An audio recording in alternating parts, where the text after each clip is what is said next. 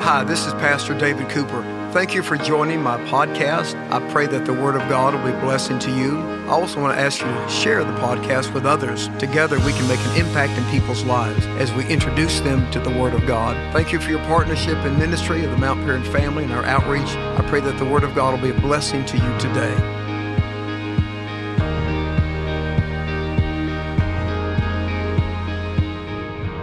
Today, let's talk about the most important prophecy in the Bible, the second coming of the Lord Jesus Christ. The greatest prophetic promise of the Bible is the second coming of Jesus. Jesus came the first time to this world to redeem us of our sins through his cross and resurrection. And he will come the second time to reign as Lord of all. Listen to how the writer of Hebrews describes these two comings of the Messiah, Jesus. He, Jesus, has appeared once for all at the end of the ages to do away with sin by the sacrifice of himself. Just as mankind is destined to die once and after that to face judgment, so Christ was sacrificed once to take away the sins of many people. And he will appear a second time. Notice that. He will appear a second time, not to bear sin, but to bring salvation to those who are waiting for him. Hebrews 9:26 and 29. He tells us clearly he will come a second time. Well, what will the second coming of Jesus be like? Let's look first about how he will return. The New Testament is written in the Greek language, as it uses three different Greek words to describe the coming of Jesus at the end of the age. First of all, Jesus' return will be a parousia. And that word parousia appears 24 times. It means a personal appearing. It was used in ancient Greece to describe a king when he appeared in a royal procession, when he would make a personal visit to a province in his kingdom. Paul writes in 1 Thessalonians 4:16, the Lord himself will descend from heaven with a shout. I love those words, the Lord himself. He's not sending an angel. He's not sending a messenger. He's not sending a representative. The Lord himself will descend from heaven with a shout. He'll come to this world. When we say that the return of Jesus is a parousia, a personal appearing, it means that his coming is not a metaphor. Some have said, well, Jesus isn't actually going to return. Yes, he is. Jesus will return literally, visibly, and victoriously to reign as Lord over politics, economics, ecology, and society. His return is a mystery. We don't understand everything about it. And it is a miracle of the power of God, but it is not a metaphor. Just as his first coming is not a fictitious story, but a historical reality. Jesus will return again. It is a parousia. It is a personal return. Second of all, Jesus' return is called an epiphany in the Greek language. It's used 5 times. We use that word, epiphany. This means that it is a sudden and dramatic appearing, an epiphany. When Jesus came to the world in Bethlehem's manger, it was a quiet night. And his appearance into the world was almost unnoticed, except for those who were there at his birth. However, Jesus' return will happen suddenly and powerfully, with a flash of lightning from the east to the west, and with the voice of the archangel and the trumpet call of God. Jesus will come with the clouds of heaven and with a host of angels. And the Bible says in Revelation 1 verse 7, every eye will see him. Think about that. And through the power of technology, the whole world will be watching. What a grand entrance when Jesus, our Savior, returns. So his coming is a parousia, it's a personal coming. It is an epiphania. It is an epiphany, a sudden, powerful appearance. And third of all, Jesus' return is an apocalypse, from the Greek word apocalypsis. It is an apocalypse. That word means an unveiling, an uncovering of something that has been hidden. It is the word for revelation, when God reveals something. That's why the last book of the Bible is called the book of Revelation. In the Greek, the title of this book is the Apocalypse. When Jesus returns, his divinity will not be veiled by the garment of humanity, but the world will see him in all of his heavenly glory, the way the disciples saw his glory on the Mount of Transfiguration. In Mark's Gospel, chapter 9, verses 1 through 13, he tells us that Jesus took Peter, James, and John into a mountain to pray, and as he was praying, his garments were transfigured. They became dazzling white, the glory of his divinity. Moses and Elijah even appeared with him, and the disciples were overwhelmed with fear at the sight of his glory. Peter wanted to build 3 tabernacles, one for Jesus, one for Moses, and one for Elijah. Moses represents the law. Elijah represents the prophets. Jesus is the fulfillment of the law and the prophets. That was the point of what they were seeing. But the Bible says that the voice of God spoke. This is my beloved Son. Listen to him. Jesus fulfilled the prophets and the law. Jesus tells the world, listen to him. He's the way, the truth, and the life. But they saw a glimpse of his glory. His humanity hid that glory while he was on this earth. But when he comes the second time, we'll see him in the fullness of his glory. Jesus will not return to this world as the baby in Bethlehem, the teacher of parables, the preacher of the gospel, the miracle worker, or even the Lamb of God for the sins of the world. He will come with the name that is above every name, Jesus. And with this inscription on his robe, King of Kings and Lord of Lords. So he'll return in a parousia, a personal return. He'll return as an epiphany, a bright, sudden, glorious return. He'll return in an apocalypse. His glory will be unveiled and revealed to the world. Now, Jesus' return is an end and a beginning. You see, every end in life is the beginning of something else. And so it is with God's economy. John the Revelator describes Jesus' victorious return at the end of the tribulation period in the Battle of Armageddon. He writes, I saw heaven standing open, and there before me was a white horse, whose rider is called Faithful and True. With justice he judges and makes war. The armies of heaven were following him. Out of his mouth comes a sharp sword with which he will strike down the nations. He'll rule them with an iron scepter. He, Jesus, treads the winepress of the fury of the wrath of God Almighty. On his robe and on his thigh he has this name written, King of Kings and Lord of Lords. Revelation 19:11 through 16. That's a description of the Battle of Armageddon in the return of Jesus Christ. And when Jesus returns, the Antichrist kingdom will be destroyed. John sees this and writes, Then I saw the beast, that is the Antichrist, and the kings of the earth and their armies gathered together to make war against the rider on the horse and his army. That's Jesus. But the beast was captured, and with him the false prophet who performed miraculous signs on his behalf. With these signs, he had deluded those who received the mark of the beast and worshiped his image.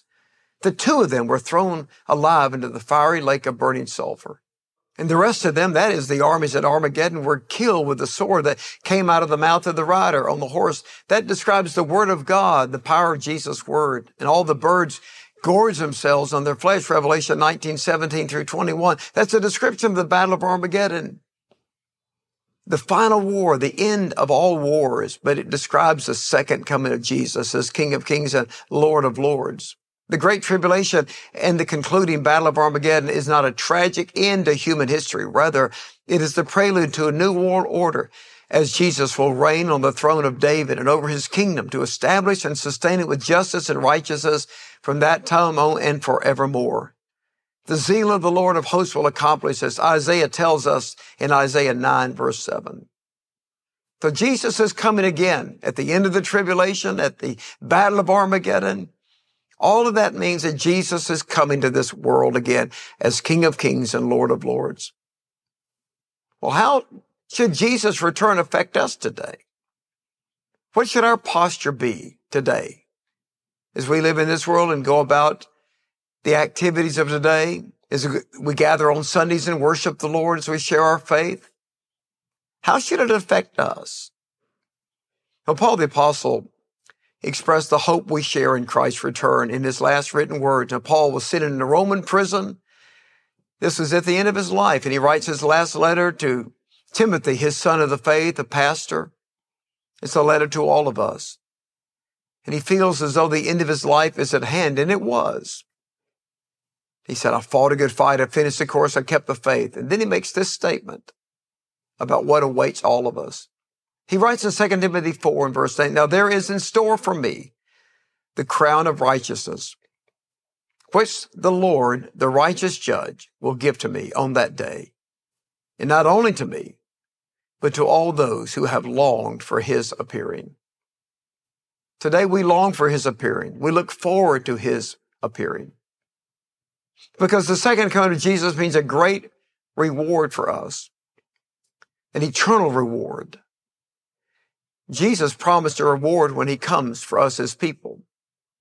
In Revelation 22:12, Jesus said, "Behold, I am coming soon. My reward is with me. And I'll give to every person according to what he has done." And Paul says, "There's laid it for me in heaven a crown of righteousness, a great reward." But he said Jesus will not only give it to me, but to all those who have longed for his appearing.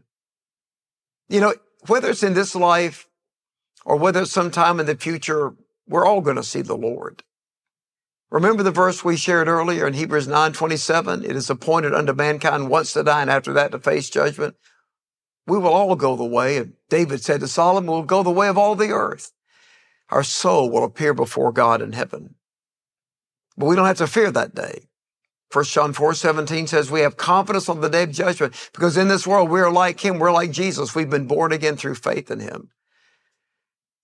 And whether you meet the Lord in heaven or you and I are alive to meet him when he returns, either way, there's a crown of righteousness, a great reward the Lord will give to us. So live your life with hope. Live your life with confidence. Live your life with purpose.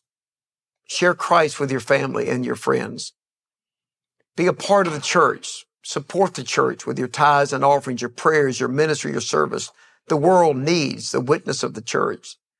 The church is the body of Christ on this earth, giving the world hope in Christ. Let's be about our mission in the world. One day Jesus will come again. We don't need to be overly concerned about that or even know all the details about it. Remember at the end of his life, as he came after the resurrection to the Mount of Olives, right before he left this world, what did he tell his disciples? Acts chapter 1, verse 6-9. The disciples were thinking about the future. They said, "Lord, are you at this time going to restore the kingdom to Israel?"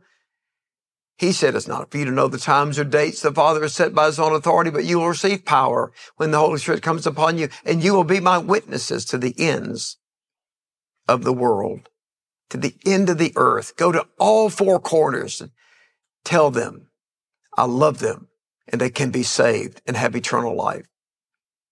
It's easy for people to get so caught up in Bible prophecy, but Jesus told them and tells us it's not for you to know the times or the dates. Nobody knows when Jesus is coming again. Nobody can predict it. And the point of this study is not to predict anything, but to give you glimpses of what we do see in the scripture, of what's coming for us and God is prepared for us. Don't be overly concerned. Don't try to dig through the pages of the scripture and prophetic books and try to discover every detail. Nobody knows all the details, and the Lord doesn't want us to know. But just know that he is coming. And when he comes, he's coming with a great reward.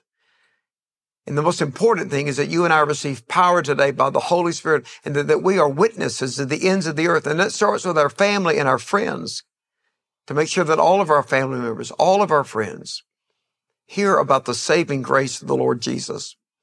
And to commit ourselves to the work of the church in the world, to reach out through missions work and through media, to tell people the good news. What is the good news we're sharing? God so loved the world that he gave his only begotten Son, that whosoever believes in him shall not perish, but have everlasting life. Share that good news with everybody in your world, your private world where God has put you. Go to the ends of the world in your own world and tell them that Jesus loves them. Let's join together for prayer. Father, we thank you for your word.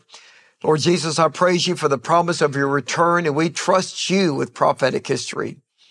And I pray for a fresh empowerment of the Holy Spirit upon all of our lives. Give us the grace and the wisdom to share your gospel with everyone to the ends of the world in our personal family and sphere of influence. In Jesus' name we pray. Thank you for spending this time with me and for sharing this Bible study with your family and your friends. It's one of the greatest gifts you can give them is the gift of the Word of God. We have 3 great resources you can go to learn more about Bible prophecy. My sermon collection of 3 messages called The Last Days. I'll talk about Israel and Bible prophecy, Antichrist arising, and World War III. This Bible study, and of course my book, Apocalypse, which you can get through the Mount Perrin store online or here on campus as well. It's a very simple, easy to understand guide through the entire book of Revelation. So we pray through the media ministry that these resources will be a blessing to you and to your family. Thank you for your gracious and faithful support of the church. I encourage you to support the work of the ministry wherever you are in the world. If you consider Mount Paran your home church or you're a part of Mount Paran, support the church with your giving. Support the church with your prayers. And certainly if you're here in the Atlanta area, with your attendance and with your active service. The church is the body of Christ. We need a strong, visible, vibrant, victorious church to make an impact in the world for Christ. Thank you for your gracious and faithful support. I'm praying for you and your family. I look forward to seeing you Sunday for worship. God bless you. Thank you for joining me today as we've shared together the Word of God. Let me ask you to download the Mount Paran Church app today so that we can stay connected and you can see all the great services and resources available for you and your family. Follow me on social media and also the Mount Paran Church family. I look forward to seeing you in church to worship, on campus, and online. God bless you. Have an incredible day.